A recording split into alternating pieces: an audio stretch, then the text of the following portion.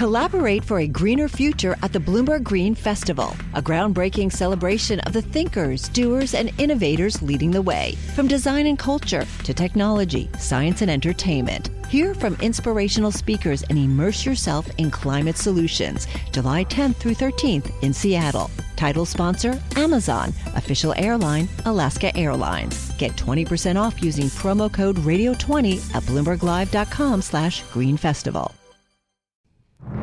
It does show the sort of strain that the market is under this winter. It's very rare to hear the chief economist of the Bank of England being so frank about Brexit. I think that what's more problematic for policy in the UK is following these basics so that people make decisions on the basis of the full picture. Stephen, I would like to have a small rant. Oh, just a small one. That's a relief.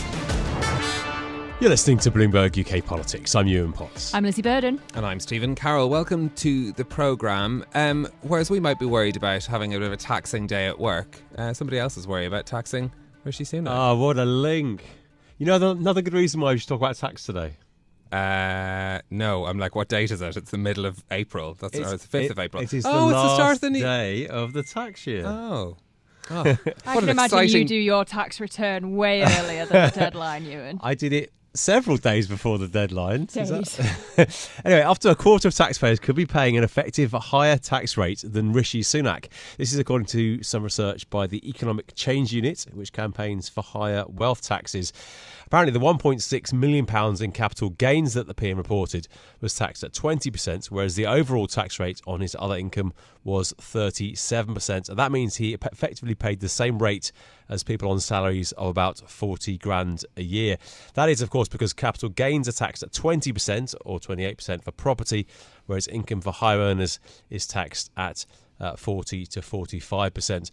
Although it should be said that both taxes are set for cheeky increases over the next couple of years, with the lowering of the threshold for CGT and our old friend, I know Lizzie Burden's a big fan of this, our old friend fiscal drag kicking in for income tax. If I were ever to do drag, I'd want it to be fiscal drag. Oh my God, Stephen. No, but it's a big ideological debate, isn't it? It's about the concept of quote-unquote unearned wealth and whether you need to pay as much or more tax on that.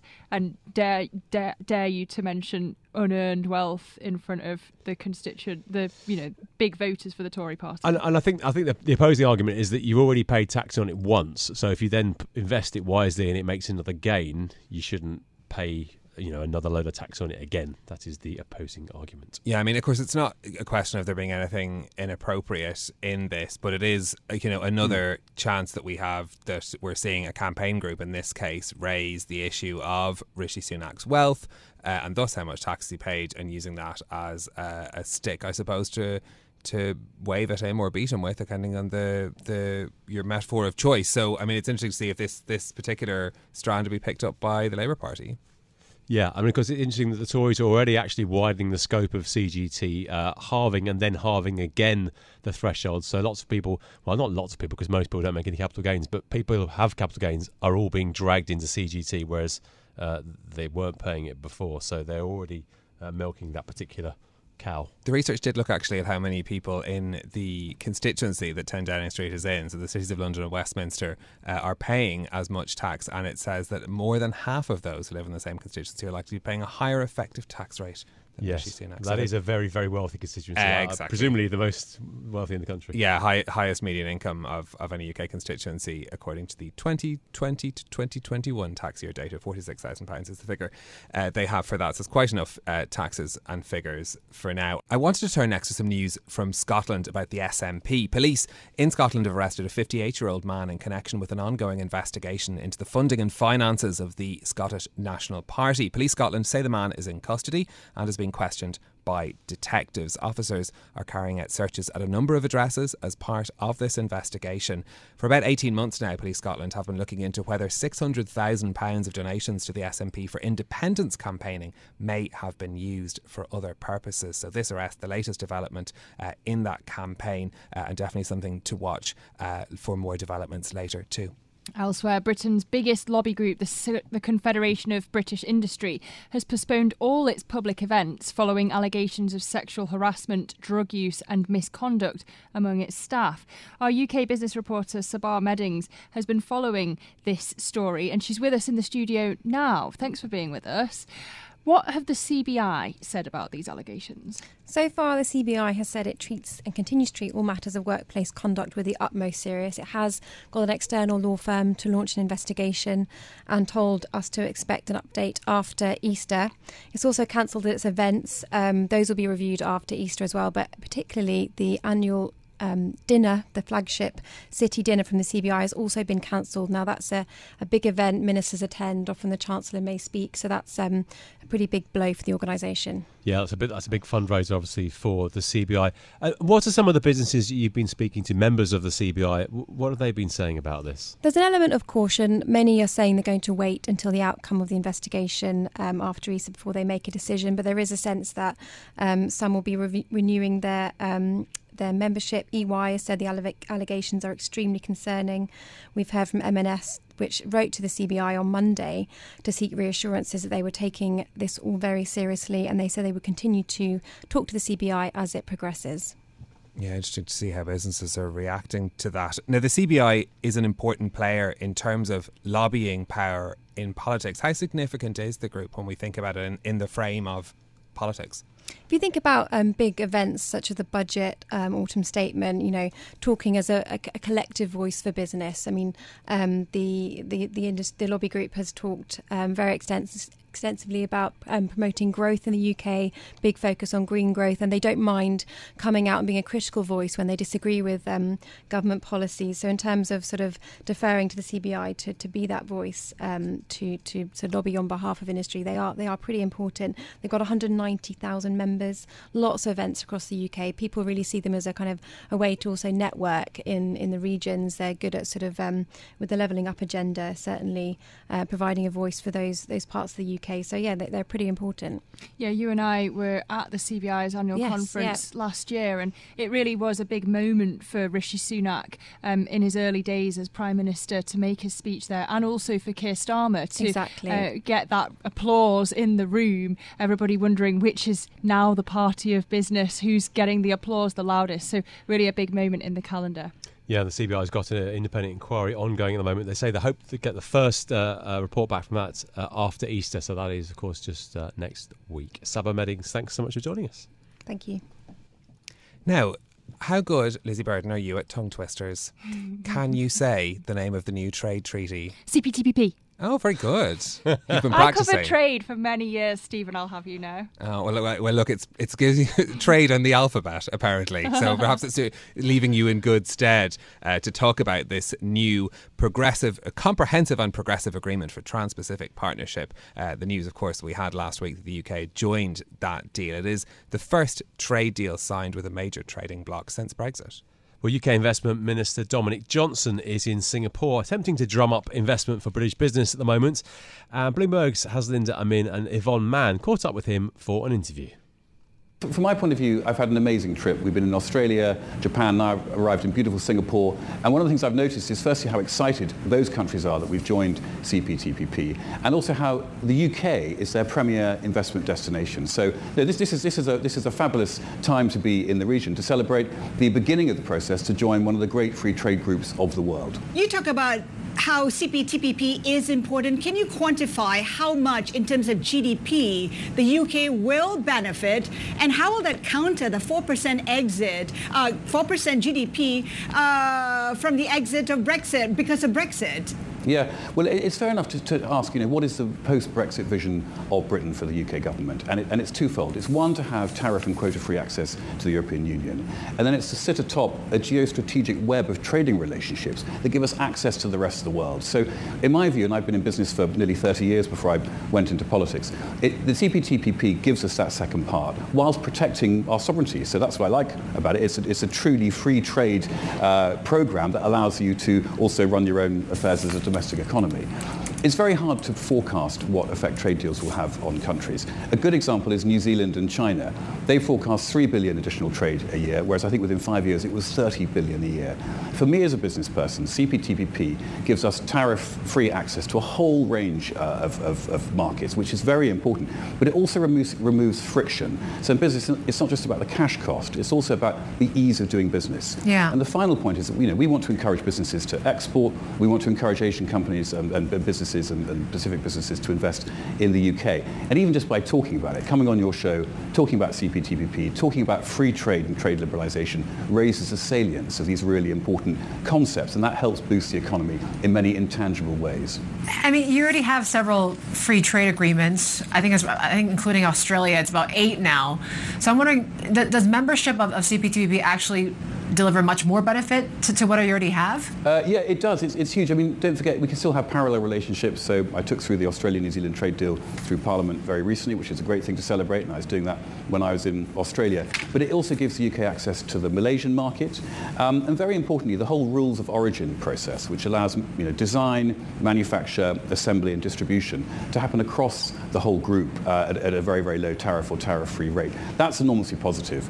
And the one thing I would say about CPTPP is it's a live agreement. I find that very attractive. So gone are the days of just doing a fixed trade deal where all the conditions were set and there was no forward movement or change or evolution. And this agreement is a continually evolving one. So we're going to look to do more in terms of digital services, professional qualifications recognition, and advanced manufacturing and investment. So this is the beginning of a journey. We're really pleased to be invited to join last Friday. It was a great moment of celebration in the UK. And as I said, traveling around Asia and Australasia, the reaction to us joining has just been wonderful. I mean, it's culturally important too. This is the brotherhood of nations. It's about enriching each other through free trade, and I really celebrate that. And it's interesting while we debate whether this CPTPP can compensate for Brexit. The UK is thousands of miles away from the Trans-Pacific supply chain. So how can the UK further integrate into the supply chains here in the region, you think? Well, the UK is going to be in a fabulous position because it has access to Europe tariff and quota free, and it's going to sit in these sorts of trading relationships like CPTPP, as well as the relationships we're working on countries like India, which are going to be very important long term. So if you're thinking, where do I locate my international headquarters, it has to be the UK, because no other country is going to give you that access to the international trade routes.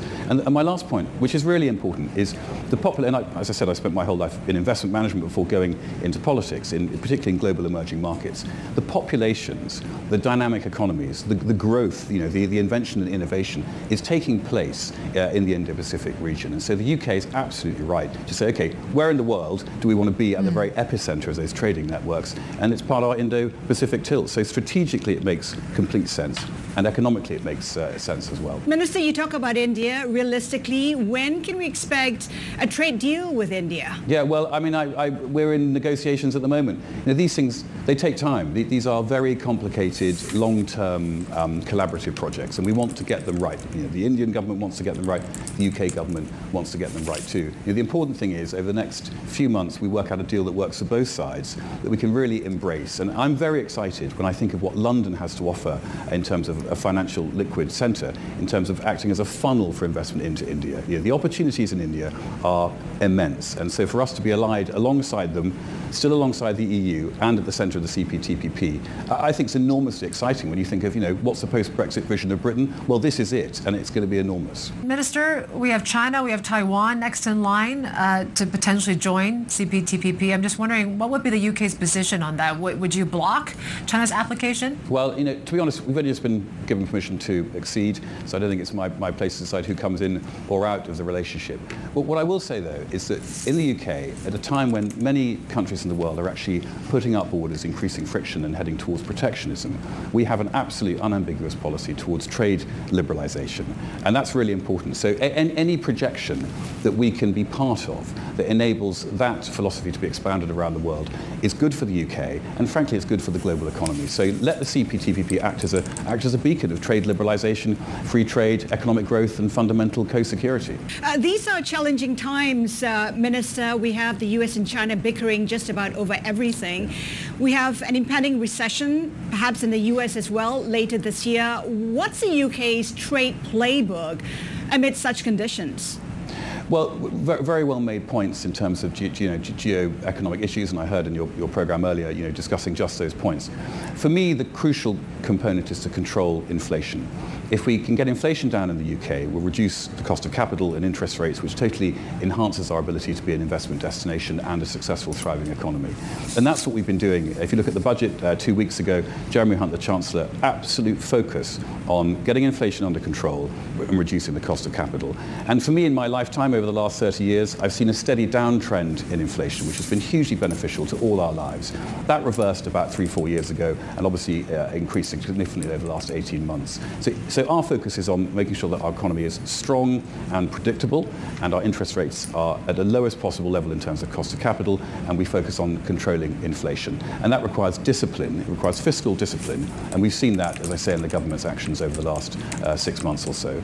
And the second point is, where do we invest? And the Prime Minister is determined to make us into a science and technology superpower, and that flows into startup, life sciences, venture, clean energy into the UK are really second only to the US. So my job is to go around and make sure that the world sees how powerful the UK is an economy, not just in terms of its overall size, in terms of liquid markets for financial services, but in terms of our science and technology capabilities and our brains and intellectual capital that is seeing huge interest globally. As I said at the beginning, I've travelled around Asia. Their premier destination for their capital, aside from their domestic market, is the UK because of what we're offering Minister, at both ends of the economic spectrum.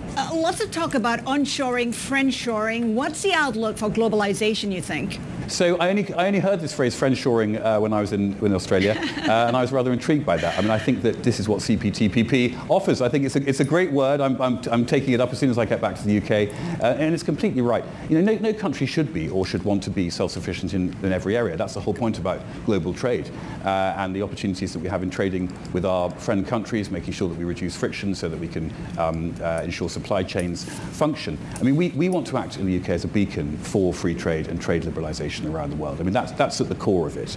And we want to work with our partner countries to make sure that we can create the products that our consumer societies are going to need in the future. So, we're behind all these principles such as CPTPP, trade deals with India and other countries around the world to make sure that we build a very strong network of alliances where we can supply each other, we can increase each other's economic productivity through intellectual capital exchange, manufacture and service provision.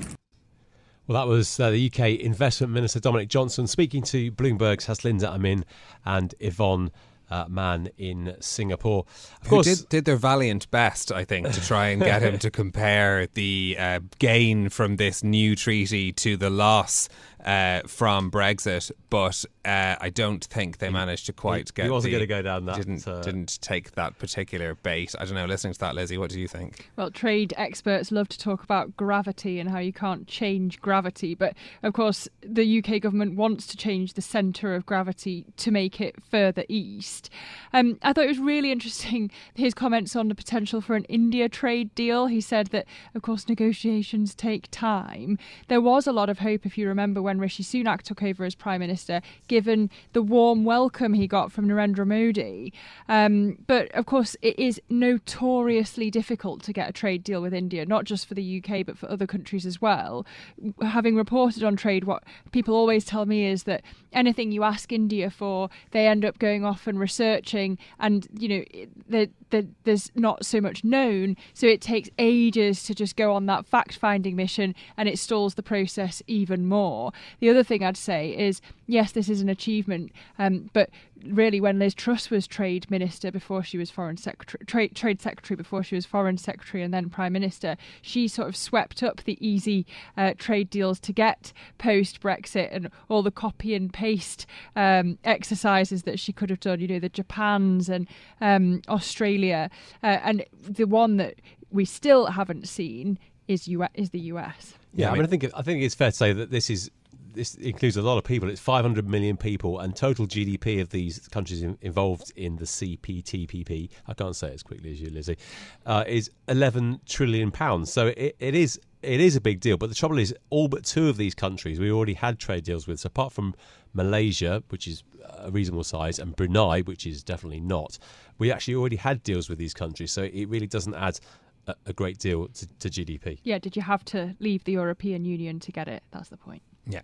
Okay, well, look, that's one interesting to hear those points made by the UK Investment Minister Dominic Johnson. But I want to turn to a different story now. The founding father of Britain's current system of banking regulation has raised concerns about the exception that was granted to HSBC when it rescued the UK arm of Silicon Valley Bank. Lizzie, this is a story that you've been covering extensively. When you read these comments from John Vickers, what do you think? Well, I do like to think that I'm ahead of the curve. Stephen. This is a question that we were asking at the time when we found out that HSBC was buying SVB UK for £1.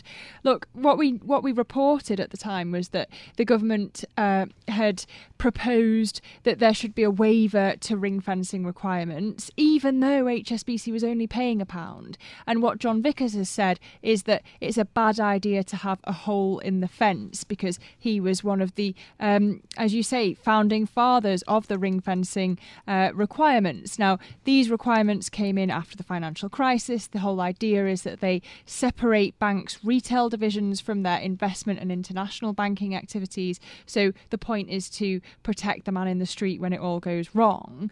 And at the time, when HSBC did this deal, I spoke to the City Minister, Andrew Griffith, and he said that the government's interests, and I'm quoting, were to get a quick conclusion to this to protect depositors. Because if you remember, the worry was that so many of the clients of SVB UK were in the tech sector, and that's at the heart of the Chancellor's vision to grow the economy, and as you even heard in that interview there with Dominic Johnson, to make the UK, did he call it the new Silicon Valley? I'm not sure if we're even using that term anymore. He did. But it was also interesting to get these comments from John Vickers, because he was formerly the Bank of England's chief economist, and I'm interested to hear how many other Bank of England policymakers agree with his worries about waiving the ring fencing requirements. Yeah, I mean, there's no doubt if they'd sort of left it to go under, it would have been pretty bad for an important sector of the economy. Definitely. And, the tech sector's already taken that blow with Arm choosing to list in the UK. There's actually a really interesting piece on the terminal using Bloomberg data to look at it says that the London IPO drought is worse than in New York. So, of course, we've had a really difficult time in most major markets with IPOs because of high inflation. But the slump really is worse, especially bad here in the UK because of the uncertainty around the economy not helping to stir up investor appetite. And it's not just Arm that's chosen to list in New York. You've also seen CRH, Abcam, BHP moving their listings away from London. So at the time, it was very important to hold on to our tech firms. Lizzie, you mentioned the BOE a minute ago. I know that you are watching your phone very closely at the corner of your eye for a potentially very important announcement relating to the BOE that's coming, we're told. Well, the big dove, Silvana Tenreiro, we know has only got 2 more meetings left. So we're expecting to find out her successor from the Treasury this week. And given that she's the big dove, she's always warning about the delay in monetary policy transmission, that we need to be aware that previous jumbo hikes may yet have to take full effect. If she's replaced, let's say, with someone even slightly more hawkish, it would change the balance on the committee. And she was actually saying yesterday that the inflation's likely to fall well below target if you don't get more counterbalancing cost push shocks. So this is just how dovish she is. Now, in terms of runners and riders, you've got some interesting names. Sarah Hewin, who's the head of research for Europe and the Americas at Standard Chartered. Also, friend of the show. Also, Jumana Salahin, who's chief economist at Vanguard Asset Management. She's often floating around the Bloomberg studio. Because remember, the balance on the committee at the moment is you've got the women who are the external members, which means that it's usually the men who are making the decisions. But to lose Silvana Tenreiro would be to lose another woman on the MPC. So it's mainly the women who are looking to be the runners and riders at the moment. A dove flying the nest. Oh, Ewan. Sorry, I had to go there. I like to think if I ever had a podcast about the Bank of England, it would be called Bird Watching. Nice. Like this is good. You've thought about this, haven't you? I hope consider this your listening. pitch, Lizzie Borden. Look, another story that's caught my eye today is some new polling around the Windsor framework in Northern Ireland. So, of course, we know that the UK government and the EU have signed off on the deal. We're still waiting, though, for the verdict from the Democratic Unionist Party, the largest unionist party in Northern Ireland. They've expressed their concerns about it, aren't showing any signs of returning to power sharing at the Stormont executive, which is really was the main goal of getting this deal in the first place. Public polling, though, seems to be strongly in favour of the Windsor Framework deal. That's according to this poll carried out by Lucid Talk for Queen's University Belfast. 70% of voters in Northern Ireland think the Windsor Framework could bring economic benefits to the region. 2/3 believe in that the Northern Ireland Executive should be re-established after this deal between the EU and the UK, sort of representing, I suppose, what we'd heard even beforehand. If you look back to the last Assembly election in Northern Ireland, the majority of MLAs elected at that election were in favour of the as the previous version of this, as it was called, the Northern Ireland backstop, or the version of it, the Northern Ireland Protocol that had governed those trade relations, acknowledging that there was benefits for Northern Ireland by staying in the EU single market, as well as having access to the UK's market as well. So interesting to see some polling around this, looking at where people are feeling in Northern Ireland. This was conducted, this poll was conducted in between the 18th and 21st of March, so 3 weeks after the deal was announced. It's some time for people to consider the consequences of it as well. I mean, you've really got your ear to the ground with this, Stephen. Is it just because Rishi Sunak did such a good PR job? Well, I mean, the thing is that it if you listen to business groups, and the ones that we speak to about this as well, is that, you know, they did see the potential in the arrangements of Northern Ireland being with this foot in two markets. It was the practical difficulties that were the problems. Many of them had been the fact that the rules weren't really being applied in this interim period while they looked for the negotiation. Essentially, the Windsor Framework provides stability, tells us that those trickier elements, the rules, won't be applied. So that's something that, I suppose, gives some relief to businesses and, most important, predictability. But what they all want, and they've all called for repeatedly, is the idea of getting the executive back up and running. No sign of that for now anyway. But that is it from us for today. If you like the programme, don't forget to subscribe and give it 5 stars so other people can find it on Apple Podcasts, Spotify, or wherever you listen. This episode was produced by James Walcock, and our audio engineer was Maruful Hussain. I'm Ewan Potts. I'm Lizzie Burden. And I'm Stephen Carroll. We'll be back with more tomorrow. This is Bloomberg. Bloomberg UK Politics. Listen weekdays at noon on DAB Digital Radio in London. Collaborate for a greener future at the Bloomberg Green Festival, a groundbreaking celebration of the thinkers, doers, and innovators leading the way. From design and culture to technology, science, and entertainment. Hear from inspirational speakers and immerse yourself in climate solutions. July 10th through 13th in Seattle. Title sponsor, Amazon. Official airline, Alaska Airlines. Get 20% off using promo code RADIO20 at BloombergLive.com/Green Festival.